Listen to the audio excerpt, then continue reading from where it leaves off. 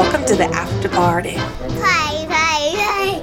My name is Lisa J, and I'm going to give you an inside, behind-the-scenes look after the interviews end and the conversation continues. Now, I am definitely a Seahawks fan. Seahawks. So I thought it would be fun to have a first-time look into the behind-the-scenes of the Sports Timeout with Michelle and the guys. Brent Baker, Rich Holstrom, Garrick Payne, Coach Tom Fisher, and Joshua McMillan. And in this first one, they were talking about their New Year's plans, new babies, and birthdays. Take a listen to this. My Michelle Live, Sports Timeout. The fans, the field, the faith, the fun. Are you guys doing anything fun tonight? I am doing a big fireworks show. What? A fireworks show, Tom? Yeah. Where at? Out here in the little town of Sultan. Ah, nice. On my way. Yeah. I'm cooking steaks. Nice. New Year's chili, eggnog, lots of eggnog, and the big fire in the fireplace. I'm pretty disappointed Josh didn't make his famous and award-winning eggnog this year. What is up with that? Well, he was too busy being Wookiee of the Year, I guess. Hard to get it all. Hard to get it out of all that full facial hair. Yeah, that's true. I mean, maybe if his pregnant wife had eggnog cravings, we could all benefit from it. But alas, we're stuck with pickles and ice cream. This is McMillan's Irish kegnog. It is very alcoholic beverage, so I can't just whip that out with the pregnant lady around. Oh, yeah. This is true. His baby is due in March. Ooh, cool. End of March. March what? You have a due date? I don't think so. Not yet. Our They anniversary is probably on do. the 6th. Can you shoot for the 6th? Well, ours is the 19th. Oh, So- okay. Going to be before or after the NCAA tournament? That's another question. This is my prediction for 2021. It's going to be March 17th. And here's why. His sister has had her first baby on Halloween of 2014. Then his sister's next child came on Easter April Fool's Day. So I'm thinking we've got to keep with that. So Josh, shoot for the 17th, right? Well, I'll see what we can do. I'll see if we can swing that with when the factory is ready to pop that one. We haven't decided yet. Alyssa's friend's over. She might stay over tonight. We might just order some kind of dinner and chill and have some organic sparkling pear cider. That sounds good. Yeah, eggnog sounds better. Yeah. I think it's RJ Knudsen makes it. Well, we got to pop some kind of bubbly, and champagne's not on the table right now. So, And Josh, how old are you turning on the 3rd? I don't remember. You're 30. Past 21. I don't know. Is it a big 3-0 birthday? Is it? It might be. It sounds right. What year were you born? 91. So yeah, Okay, I think it is. it would be 3-0. Yeah. Yep. Yeah. Wow. After 21, I stopped keeping track. It's like I can rent a cab now if I want to, or I can drive a cab. So that was really the big marker for me. And there's nothing to look forward to after that in terms of like big marker. Have you ever driven a cab? That's retirement. I can drive a cab too, but I just can't touch the pedals. I'm fine. That was funny, Isaiah. Now, I actually stayed up pretty late on New Year's Eve. I was up till about 2 a.m, but not for the reasons you're probably thinking. I had a few neighbors that were out there screaming.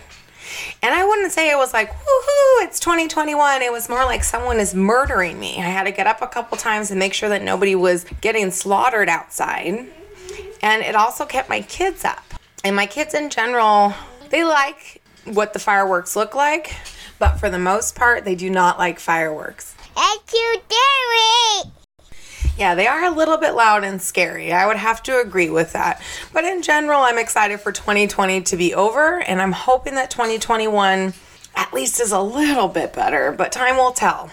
Now, this next audio clip takes on a more serious note. Michelle and the guys take on what Seattle looks like now versus what it used to look like a few years ago. And I do think many people would agree with him. Take a listen to this. You know, and it's so true. Kind of like the Jets. I interview people from all over the world, right? As soon as they find out I'm from Seattle, this is the collective. I mean, across the board, hands People down. know about the they Seattle go, City Council. It's "Oh, wild. I'm so sorry." What? One of the most beautiful cities in the whole world. Great It was. sports town. And when people say, "Oh, you're from Seattle," oh, I'm so sorry. Have you seen Womp, the womp, womp. follow up documentary of Seattle is Dying? Yes. It's We very got some very sad. scary stuff in there. But it's very, Scary very, stuff. very well done, and it's sadly very true. It is, and it's spreading across the country, and people are saying, "Is this real?" And I have to tell them, you know what?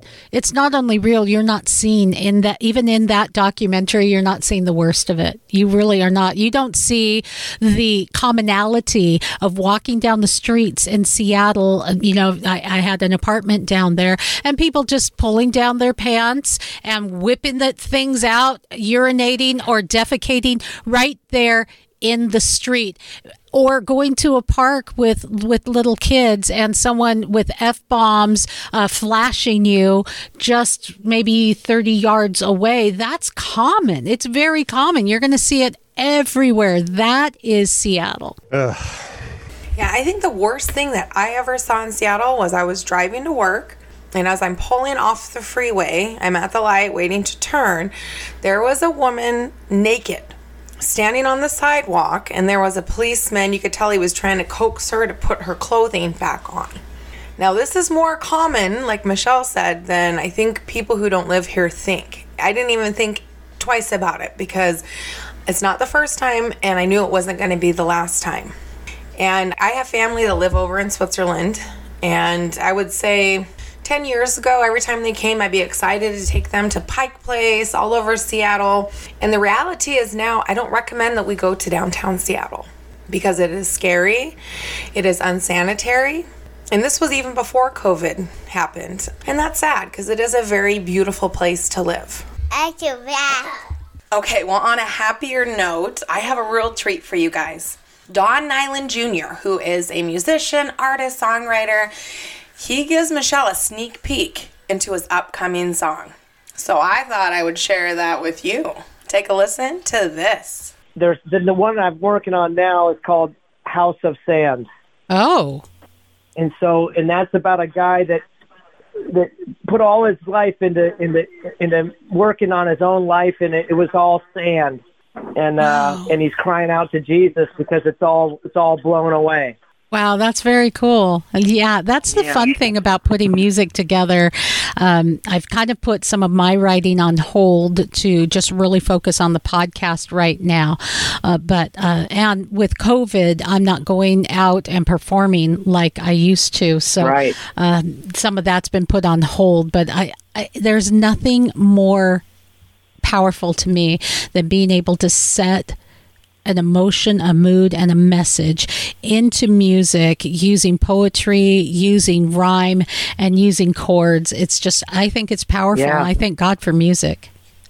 Yes. And so I want to finish, Annette's doing all the artwork, and we should hoping to be done with this new album in the next 6 months or less.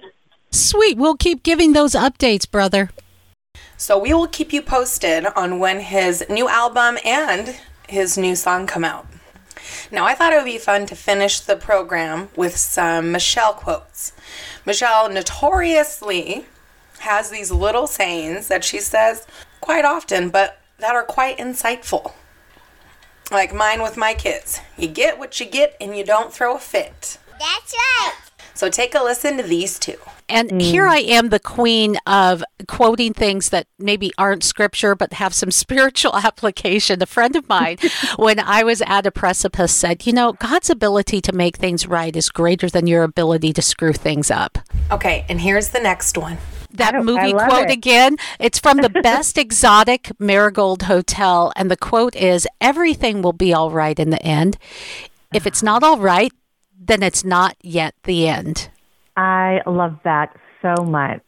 All right, well, there you have it. That concludes the after party with Lisa J. I hope you guys had a happy holiday and a wonderful new year. And let's all keep our fingers crossed for 2021 to be a much better year than 2020. Thank you for listening.